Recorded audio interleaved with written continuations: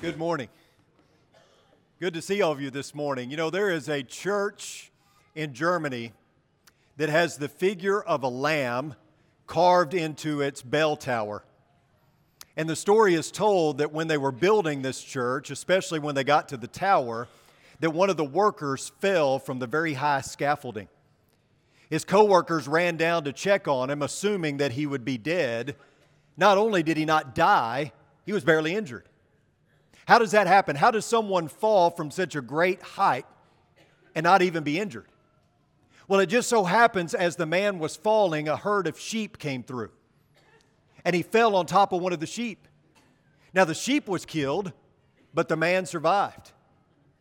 So literally, a lamb saved a man's life, and so the workers carved that image of a lamb in the bell tower to commemorate that event. And now tourists can come and they can look upon it and know the story of the man whose life was saved by a lamb.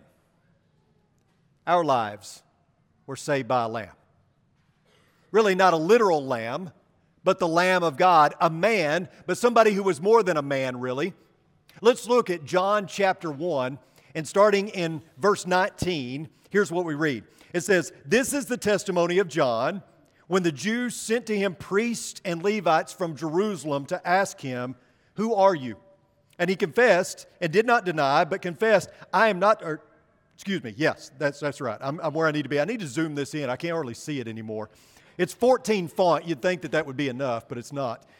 So it says, "Levites from Jerusalem to ask him, 'Who are you?' And he confessed and did not deny, but confessed, 'I am not the Christ.' They asked him, 'What then? Are you Elijah?' He said, 'I am not.' 'Are you the prophet?' And he answered, 'No.' Then they said to him, 'Who are you, so that we may give an answer to those who sent us?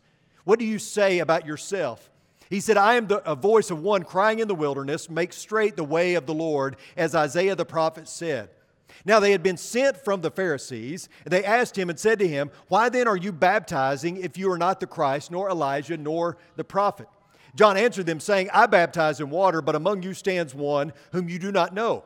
It is he who comes after me, the thong of whose sandal I am not worthy to untie.' These things took place in Bethany, beyond the Jordan, where John was baptizing. The next day he saw Jesus coming to him and said, 'Behold, the Lamb of God who takes away the sin of the world. This is he on behalf of whom I said, after me comes a man who has a higher rank than I, for he existed before me. I did not recognize him, but so that he might be manifested to Israel, I came baptizing in water.' John testified, saying, 'I have seen the Spirit descending as a dove out of heaven, and he remained upon him. I did not recognize him, but he who sent me to baptize in water said to me, He upon whom you see the Spirit descending and remaining upon him, this is the one who baptizes in the Holy Spirit. I myself have seen and have testified that this is the Son of God.'" I want you to imagine a 5-star general being referred to as Fuzzy Bunny, or a 6'4", 280-pound NFL defensive lineman being called Baby Cakes. My dad had a best friend, passed away recently, who was about 6'3", 300 pounds. They called him Pee-wee. Some names just don't fit the person, the outward appearance.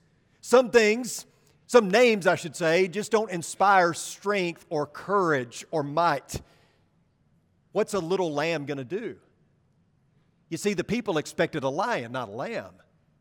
I mean, what's so scary about a lamb? What's so intimidating about a lamb? Yet that's precisely what John says as he sees Jesus coming. You think about this in the area of mascots, school mascots, right?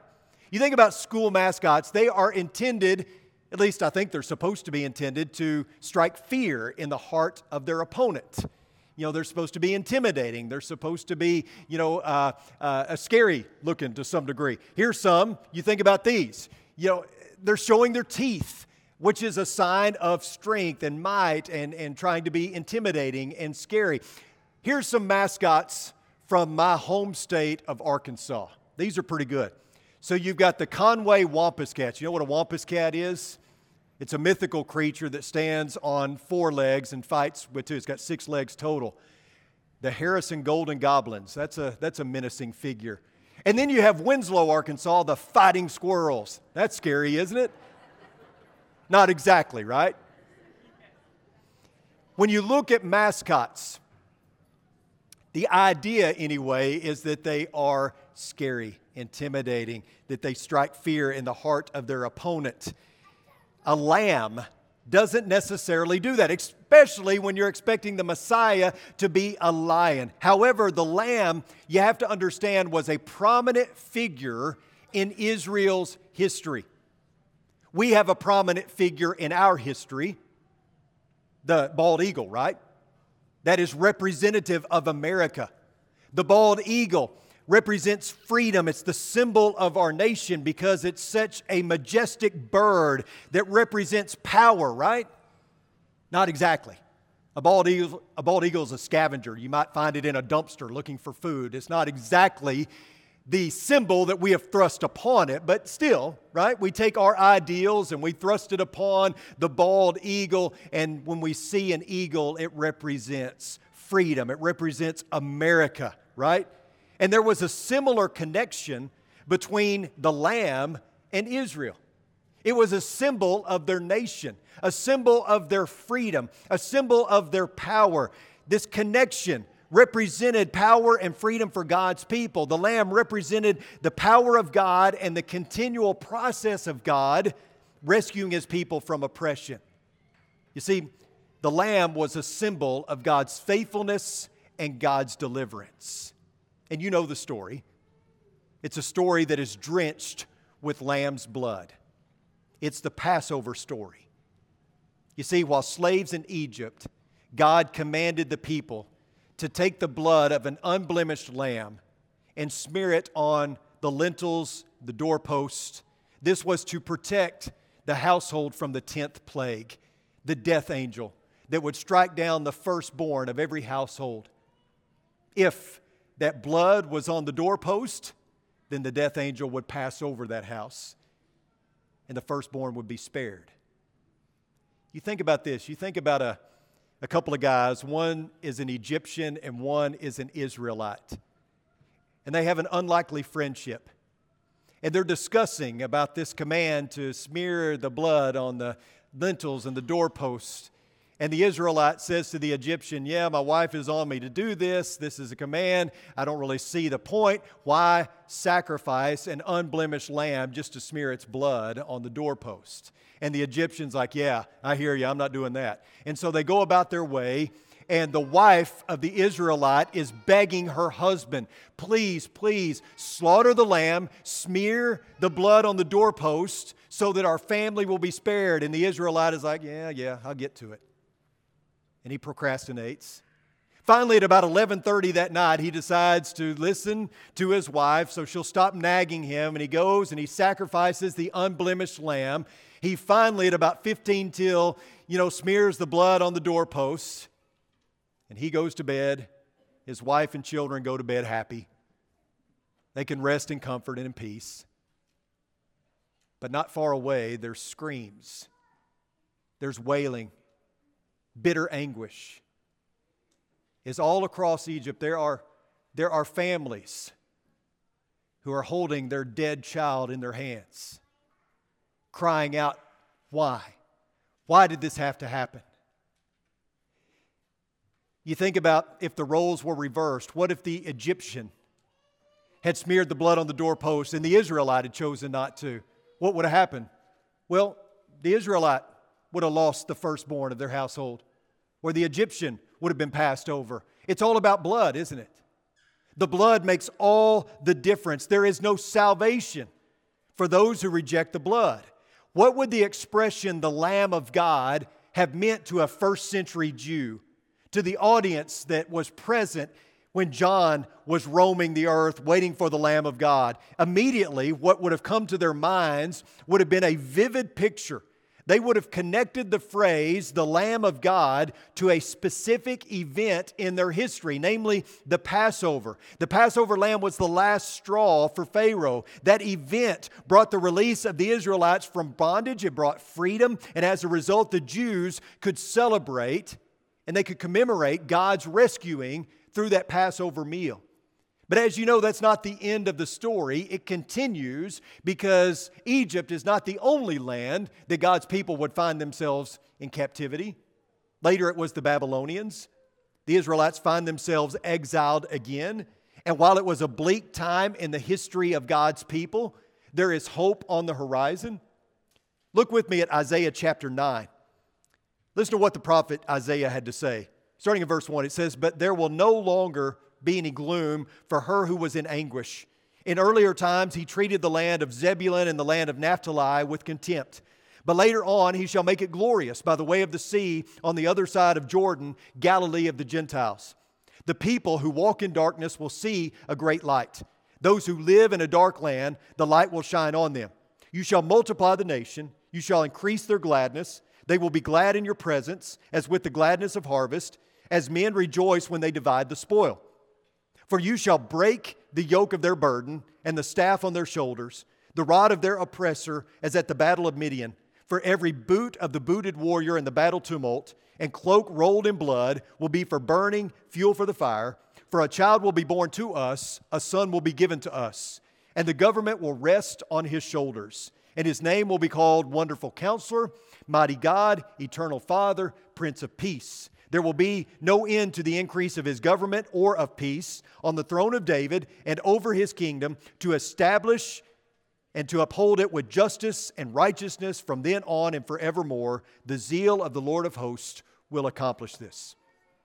We've talked about this passage a lot over recent weeks and months, and hopefully it's all coming into focus. Hopefully we can bring it all together this morning. What Isaiah and the other prophets, especially those that we've been talking about on Wednesday nights, what they are pointing to is another deliverer. But this deliverer would be different, way different. He would not come to sit on an earthly throne, but rather to be a lamb laid out on the altar. And I want you to picture this scene. I want you to get a mental image in your mind of John seeing Jesus coming and directing the crowd that was gathered around and directing them and gesturing to them, "Look, here he comes.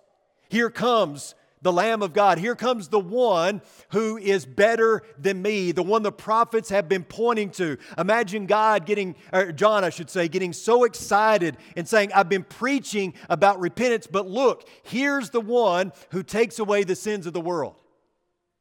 But he doesn't use the word look, does he? He uses the word behold. Behold the Lamb of God, because there's a difference between looking and beholding. When you look at something, you take a glance at it. You take a sneak peek. When you behold something, you drink it in. You soak it up. You behold the view from Pikes Peak. You behold the Statue of Liberty or the Grand Canyon, right? You behold things that are magnificent and cloaked in majesty. You behold Halley's Comet when it passes through. You behold a lunar eclipse. You don't just look at those things. You drink them in. Beholding gives the sense of inspiration and awe over something that you don't see every day.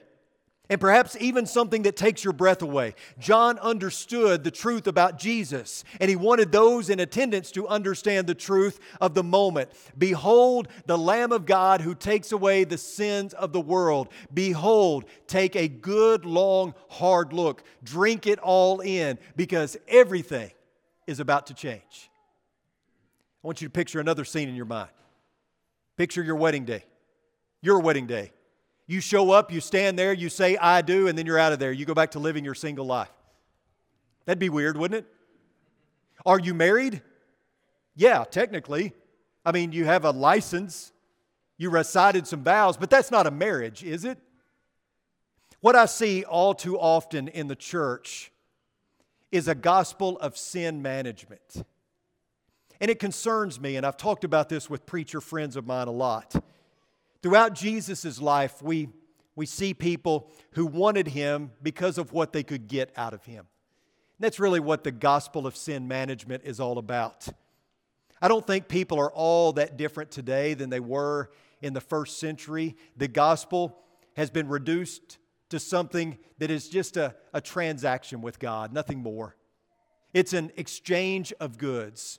We have sin, Jesus paid the price, we cash in, and we're done. Transaction complete. Nice doing business with you. That's kind of how we view the gospel, even baptism. We do business with God, we exchange goods and services, and we're on our way. We have sin, Jesus has blood, we contact that blood, and we move on because our need is met. It's why we see so many individuals who answer the invitation, who get baptized, who walk out of the doors of the church building never to be seen or heard from again. They just made a transaction, that's all. And you know what we call those folks? We can call them vampire Christians. A vampire Christian is someone who only wants Jesus for His blood. That's it. They only want Him for His blood. They only want what they can get from Jesus and little else. This mentality comes from looking and not beholding. When you truly behold the Lamb of God, you see that there's more there than meets the eye. Let's read a little further in John chapter 1, verses 35 and following. It says, "Again, the next day John was standing with two of his disciples, and he looked at Jesus as he walked and said, 'Behold the Lamb of God.' The two disciples heard him speak, and they followed Jesus. And Jesus turned and saw them following and said to them, 'What do you seek?' They said to him, 'Rabbi,' which translated means teacher, 'where are you staying?' He said to them, 'Come and you will see.' So they came and saw where he was staying, and they stayed with him that day. For it was about the 10th hour. One of the two who heard John speak and followed him was Andrew, Simon Peter's brother. He found first his own brother Simon and said to him, 'We have found the Messiah,' which translated means Christ. He brought him to Jesus. Jesus looked at him and said, 'You are Simon the son of John. You shall be called Cephas,' which is translated Peter." So the next day, Jesus comes up again, and once again, John says, "Behold the Lamb of God." Two of John's followers stop following John and start following Jesus. And I want you to pay special attention to what Jesus does. He turns around and he says to them, "What do you seek?" In other words, what are you looking for? It's really interesting when you read through the Gospels that when Jesus had a large crowd, He didn't do whatever He could to keep them. He became skeptical, didn't He? Not too many preachers would do that today. Preachers today see a large crowd. They do whatever they can do to keep them. Jesus got skeptical. Now He has some people following Him, and He turns around and says, "What are you doing? Why are you following me? What do you want?" And so the entire Gospel of John is an answer to that question. The entire Gospel of John is an answer to the question that Jesus asked, "What are you looking for?" You ever notice that with the Gospel of John? Are you looking for bread? Jesus says, "I'm the bread of life." Are you in darkness? Jesus says, "I'm the light of the world."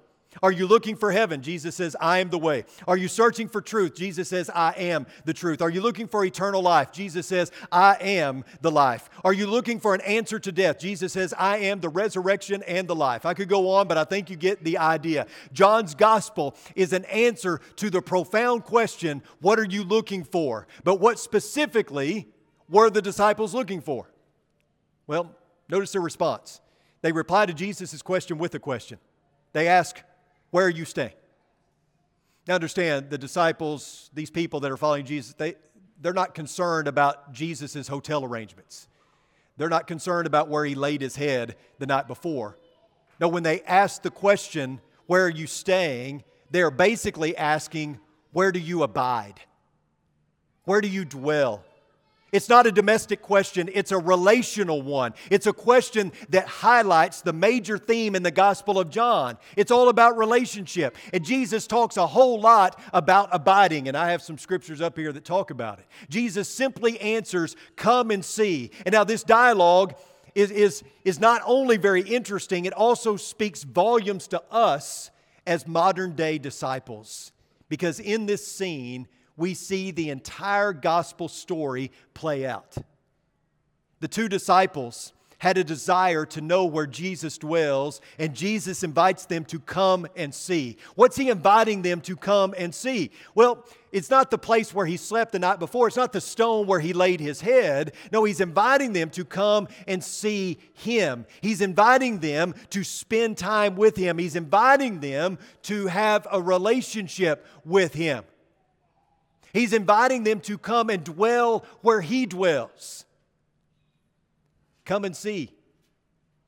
I have a relationship with the Heavenly Father, and you can have that relationship as well by having a relationship with me. We can all abide here because it's all about relationship. Jesus is responding by saying, when they say, where do you dwell? The same place you could dwell, basically is what he's saying, with God. These men accept Jesus' invitation. They go, they hang out with Jesus for the day, and they're forever changed. Just like that. That's it. That's the gospel, isn't it? Seek Jesus, accept His invitation, follow Him, be transformed by Him, dwell with Him both now and for eternity. And don't overlook the fact that Andrew went out to his brother and said, we have found the Messiah, and he brought his brother to Jesus, because that's what you do. When you find the Messiah, you go and tell everybody. You proclaim it, and you get anyone and everyone to come and follow with you, especially your own family, right? You invite people to meet Jesus because Jesus invites people to meet Jesus. Come and see. It's a powerful invitation that could have eternal ramifications. But it all relates back to relationship. It all goes back to dwelling. This whole episode is about relationship. We've beaten this horse too many times to count, right? But it's important to understand the moment that the Lamb of God arrives on the scene, it's about relationship. It's about following. It's about dwelling. And this theme plays out over and over again in Scripture, from Old Testament to New. God has always desired a relationship with His people. A holy God who is diametrically opposed to sin has always sought a way to bring people close. In the Old Testament, it was the blood of an unblemished lamb. In the New Testament, it's the blood of an unblemished man. But either way, it's all about blood. And the blood not only connects us with God, it connects us with one another, because Christianity is a religion based on relationship. You don't believe me? Visit the widows and orphans in their distress. Love your enemies. Love one another. Encourage one another. Bear one another's burdens. All the one another passages in the Bible. Treat others the way you want to be treated. Turn the other cheek. Go the extra mile. The Good Samaritan. The sheep and the goats. The Great Commission. The church as the bride of Christ. We are God's children. God is our Father. Jesus is our Lord. Community is what makes Christianity. And it all starts with our Heavenly Father and that heavenly relationship. Hopefully we understand this. Hopefully that is where we find meaning and purpose in the religion. Because make no doubt about it, Christianity is a religion. Those who say, well, I love Jesus, I just don't like religion. I hear you. But Christianity is a religion. And it's a religion based on relationship. You don't have the religion without relationship. And so when we get caught up in what do I have to do to get to heaven, and how do I stay saved, and how do I continue to obey the gospel, and what does it mean to live out my baptism, all those things. Talk about following rules. All that relates back to relationship. It's all about dwelling with Him. In 1996, two guys, Larry Page and Sergey Brin, worked on a research project at Stanford University that would ultimately make them multi-millionaires. It was the search engine Google. And if you're technologically challenged, Google is just a way for you to navigate the internet, right? So you get on the internet, there's several search engines. Google's probably the most popular. And in the search bar of Google, I think I have a slide. So in the search bar, you just type in whatever it is you're looking for, and it brings up results. Kind of narrows down your focus a little bit. So when it comes to our spiritual lives, there is a sense in which we have Google, right? If you were going to have a spiritual Google, if you were to put your name in the search bar, or if you were to put what you're looking for, I should say, in the search bar, what would you put? What is it you're searching for? More money? Better health? Better life circumstances? What are you looking for spiritually? Forgiveness? Hope? Salvation? The answer to all these inquiries is simply Jesus. What are you looking for? Jesus is still asking that question. Just understand, the answer is not just blood. It's not just relief. It's not just fire insurance. It's not just a life insurance policy, even though Jesus is the answer. But the answer goes beyond cleansing. That is certainly a big part of this, but it's a relationship that God wants, which is why He sent the Lamb of God. It's not just the blood that saves us from sin. It's a saving relationship that delivers us from our own selfishness and transforms us inside and out. And so I would say to you this morning, behold, look deeper. Don't just take a glance or a sneak peek. There's more here than meets the eye. This is not simply a transaction. This is not simply an exchange of goods. This is a life investment. You don't just benefit from the blood, you benefit from the blessing of fellowship. That's what salvation is. It is fellowship with the Heavenly Father. And yes, that comes through the Lamb of God, but the blood not only covers our sin, it puts us in Christ. It gives us a dwelling place with our holy God. We get to live where He lives, we get to dwell where He is at. And let me tell you, in case you're searching, there is no better place to be than in Christ. So, this comes to the point where I offer an invitation, right? You know, me and a lot of my preacher friends have talked about the invitation. I think we're going to do a podcast on that soon. You know, the invitation's a tradition, right? We wouldn't go to hell if we didn't do it. However, I think it's a good tradition. And I think it's one we should keep. But I think over the years, we presented the invitation as an urge to get people to rush to baptism. And we lay out the plan of salvation. Someone responds, they get wet, they leave the church building, and we never see them again. And that's a concern to me because the Great Commission starts with go and what? Make disciples. And making a disciple takes a little more time. There's more effort involved than just rushing someone to baptism so that we can meet a certain quota, right? There's more to it than that. And so the invitation, I believe, every week should be about what does it take to be a disciple, and can we help you understand discipleship? Maybe you're at the point where you're just at the base level. You need to start with studying the Bible with someone. That's great. That's fantastic. You got to start somewhere, right? Maybe you're at the point where you have faith, you believe in God, you believe in Jesus, you know you need to do something, and you're ready to take the next step. We're ready to help you with that as well. Or maybe you've been contemplating this for quite some time, and something's been holding you back, but now you're ready to be baptized. There's a whole lot of water behind this screen, and we can do that as well. But we want you to understand it's not just life insurance. It's not just a fire insurance policy. It's about more than that. It's about being a disciple. And this is a church that is committed to making and growing disciples. What are you looking for? Let us help you find it. Come as we stand and as we sing.